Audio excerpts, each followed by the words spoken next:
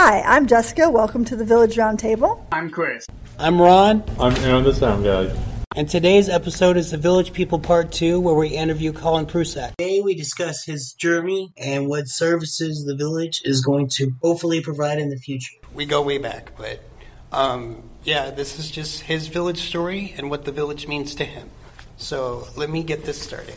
All right, question number one.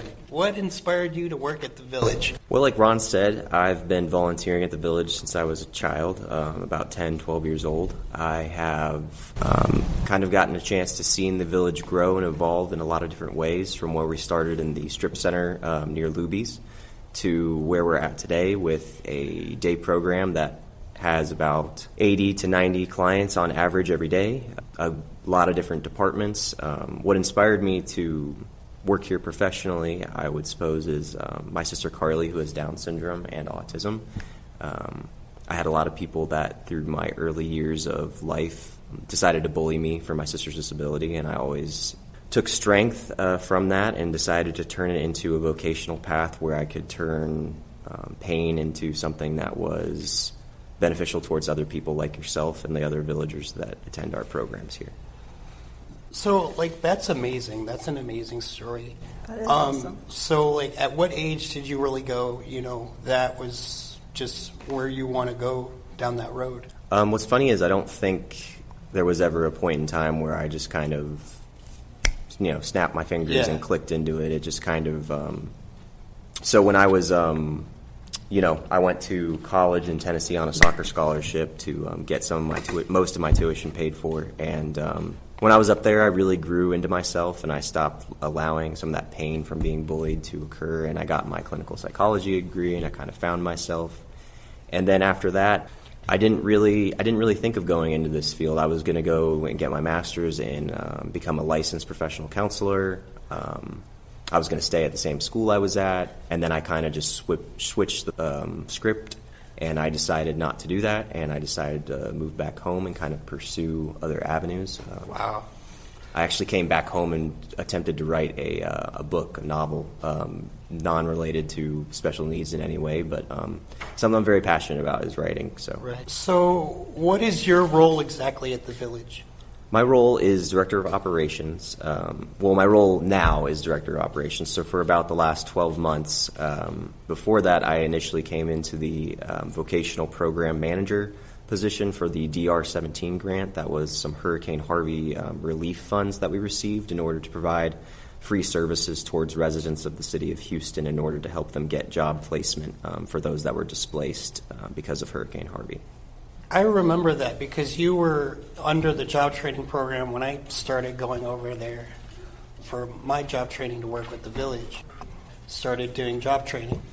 Yeah, I remember that. I remember you coming into the job training program and me getting to kind of meet you all over again. We hadn't seen each other in a long time, and it was an interesting situation because we got to see how each other had grown and gone. We got into seeing how each other kind of grew up in different ways, and I got to see, where you were at life now and where I was in your eyes, and you kind of gotten to see me as something other than maybe the little kid who used to just volunteer here, and that might have been something that was interesting for you.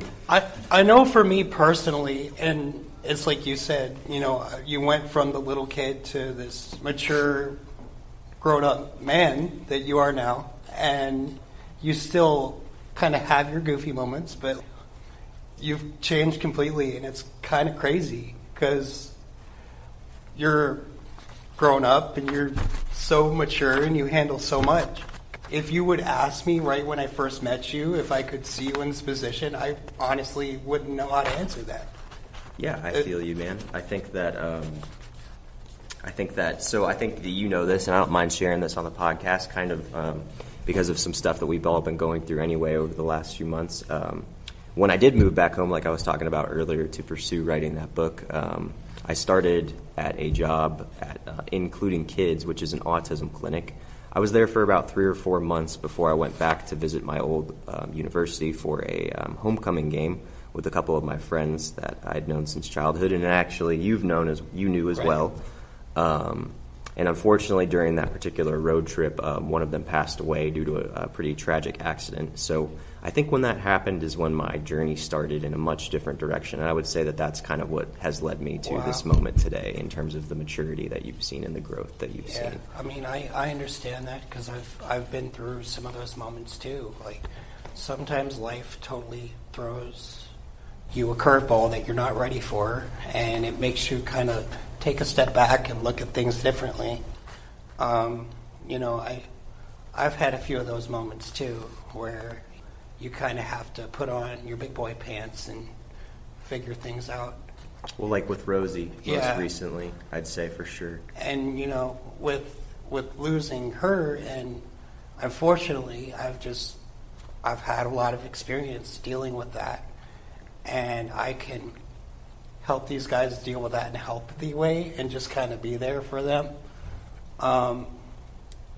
It's, you know, I have my moments like everybody else, but I try to be there for these guys as much as I can. And according to some of the staff, I'm too hard on myself. You know, I need to take more breaks and take time for myself, but I don't really do that. But I love it here. That's why I'm here so much. These guys mean the world to me. They've helped me through a lot. And I think I've had the privilege to share some of the people that have passed in my life over the last month or so with you guys and some of the other villagers here when they've needed it. And what's cool in my perspective is seeing the support system that you guys are able to provide for the villagers that may not have some of the same tools and resources that you guys do on a aspect of what your special needs are versus theirs. And it's been really really cool to see you guys all band together in order to provide that support system. Well, like, and that's another thing that's amazing to me as far as just the village. Like, the understanding where, like, I could talk to Jessica where I'm having a rough cerebral palsy day or whatever, and, like, we can joke about it, or at least, you know, we understand each other enough to know that, hey, you're having a rough day and that's okay with your spasms or whatever's going on. What services does the village provide?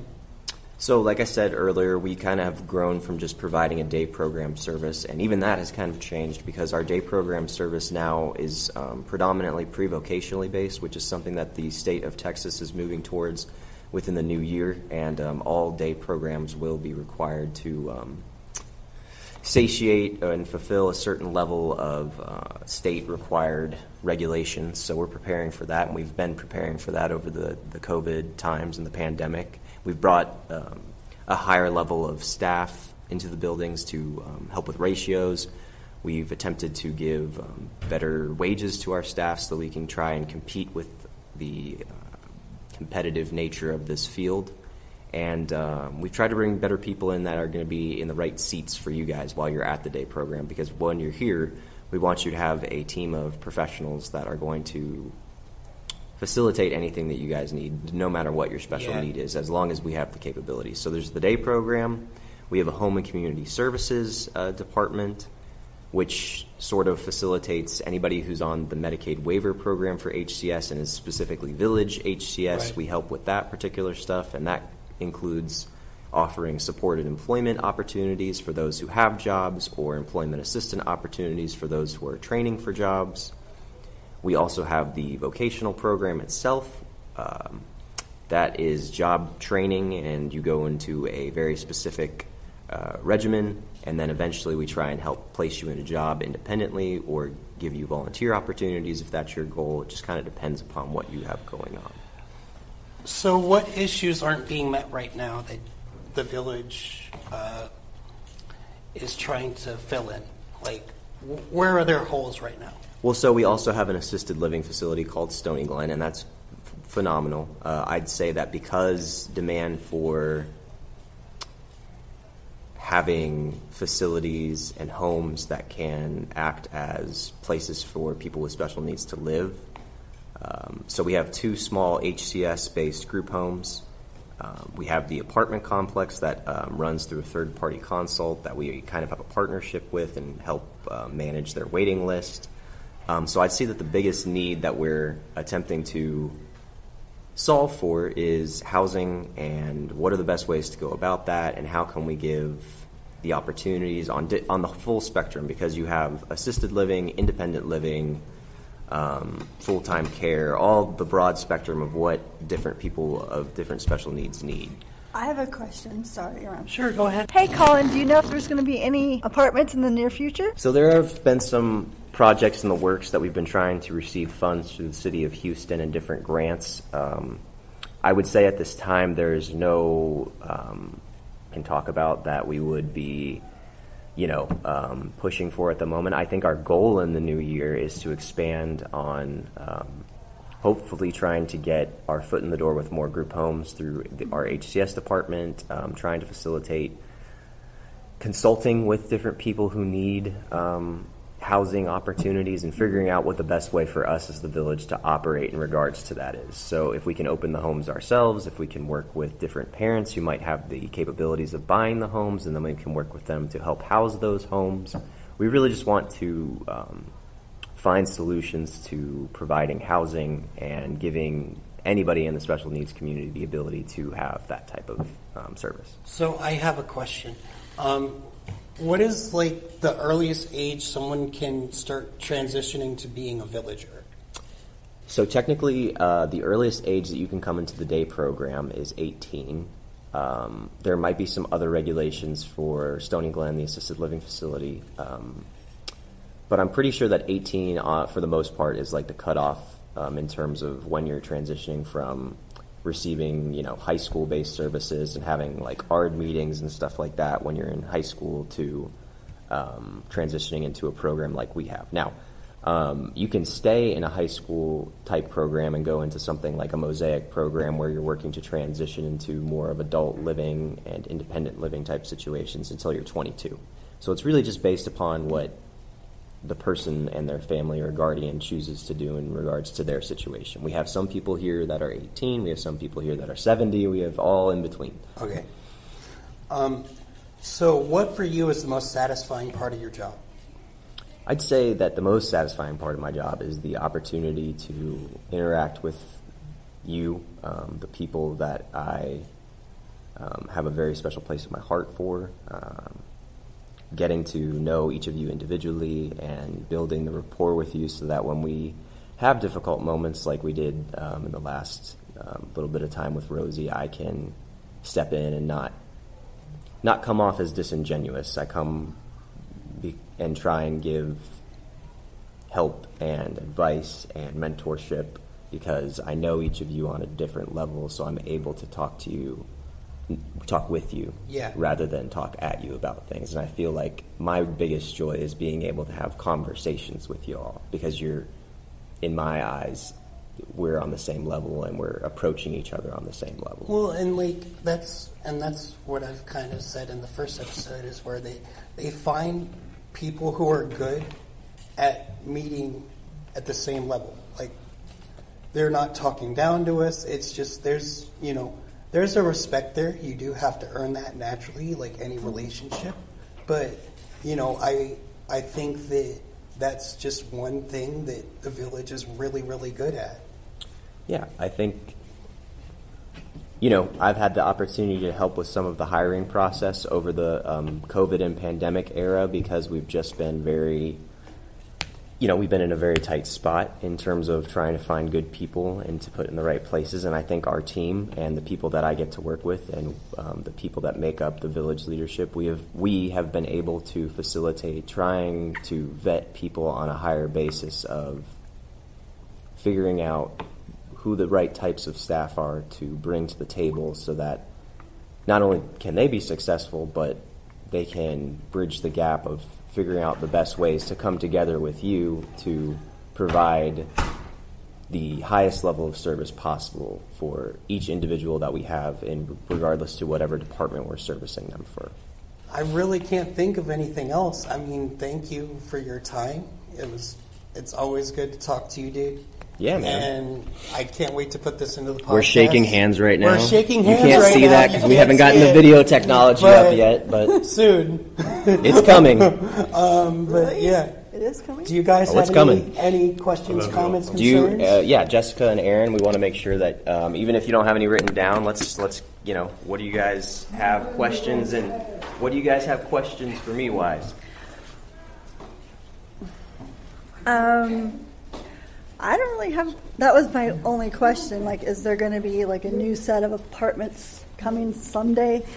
I think that our goal is to provide housing opportunities for you all as much as we can, and to figure out ways to do that and get creative. I think that another goal of ours is to expand where we're providing services. I think a big goal of mine, if we can do it, is to try and give services not just in the Kingwood community, but try and expand, because there is a need. And some families do travel a very long way to receive our services. So if we can figure out a way to bridge that gap. So as far as expansion, like, are you thinking of like almost doing another like village center? I mean, I wouldn't say that we're committed to any one thing. I think that we're just looking for ways to provide, like with the vocational grant that we have right now, we have a team of people that go into the city, go into different areas of the greater Houston, environment in order to provide services. So I think that we want to find more ways in order to do that, whether it's through maybe having another day program somewhere else, right, if it's through whatever that might be. But there's nothing solid and there's no specific plan yet. It's just kind of in its gestation period. Okay, I would say. cool. Yeah. I'm definitely staying here because I've been here since 2011, and I lived over at Stony Lynn for 2.5 years. Then in 2013, I moved to the apartments, and I've been there ever since. I've been to 3 different units. I moved in 2013 to apartment 4, and then I moved to a 2-bedroom, I should say, and then I moved to a 1-bedroom. Now I'm back to a 2-bedroom. Well, let me flip the script on you. What has been your most successful living situation, and why do you think it is for you based upon your needs and what the village has been able to kind of adapt and provide for you on a case-by-case basis? Well, I've had a lot more friends since I've moved here. When I lived with my parents, I had friends, but they were all from high school, so they were older friends. But when I came here, I was like, I have my choice of whoever I want to be friends with. So it's just great. And do you think that choice and having the availability of a broad spectrum of people to kind of interact with has helped you to grow into your community? Mm-hmm. Yes, definitely. I know with me, it as far as that broad spectrum of people with disabilities, it's made me more understanding, a lot more patient, and even particularly working here, like, I can't be quite as off the cuff as I used to be. I used to have a very short fuse, and I've had to like train myself to kind of be like, okay, and like, these guys keep me on my toes. I wouldn't have it any other way. Yeah. And like, I love these guys. They're great people. It's just like everybody's got their own thing, and I've been around them so much that like I'm just used to it. I'm used to however they act. They don't really throw me for a loop as much. Right. Yeah. No, I think that's beautiful. I think that that's a good. I think that being able to model that for the staff that we have here, even when some of the other folks that we have villager-wise are having rough days or needing certain things based upon their special needs or maybe some behaviors that they have, I think you modeling for the staff at times and being the leadership that I know you guys can be, that provides a really good avenue to teach our staff how to behave when there are difficult situations that we need to accommodate for or figure out. So thank you. Do you really think I do that? I don't. I think that I think that the way that you interact with Andy, for instance, at certain times, or even other people in your class, just when they're having difficult days, I think is a really beautiful thing, because take what you have internally and understand that this person is just having certain situations that if I am able to role model for those around me, despite if it's staff or clients, maybe that will help providing Andy or anybody else what they need during their day. I mean, like, and these guys give me so much too. Like, whether it's hard for me to come in here and be sad. because like you've just got guys always just, for the most part, being happy and just being themselves and being in the moment. I very rarely have days to where I'm just down in the dumps after I come in here, because like these guys bring so much, and I try to match that the best I can. Well, and maybe in another session we can talk about something that I think is a really interesting topic, or maybe you guys can just talk about it by yourselves. I think that there is definitely a perspective that people with special needs, or maybe specific special needs, might always just be happy. You know, I think that there's that kind of stereotype of, oh, they're always just happy and they never have any bad days, right, and they just always put a smile on my face. And I can tell you from working here and volunteering here that while I love to have a smile on my face and I love to see y'all happy, you guys sometimes do have down days, and they need to be accounted for, and you need to be respected for having them. I understand that. I just I try to not bring that energy here. Right. And I try to process it when I'm away from here. That may or may not be healthy. Honestly. I feel like sometimes if I bring that here, I don't want anybody else to feed off that. Well, and I think that's being a leader, because I try not to, and I know that, for instance, Christy, my boss, the executive director here, we try not to bring the energy of, if we, either one of us are having a bad day or something's going on, I think we both and other people in our leadership team try not to bring that to the people around them, because it's not fair. So I think that represents a quality of you as a leader and some of the other folks that are part of the Village Roundtable and the Village Ambassador team.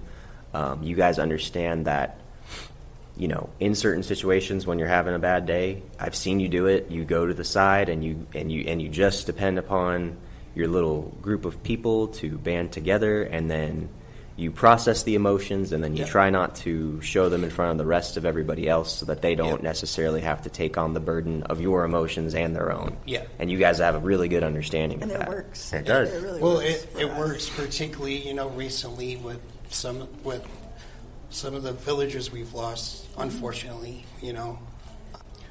and we rally around each other. But that's what this place does.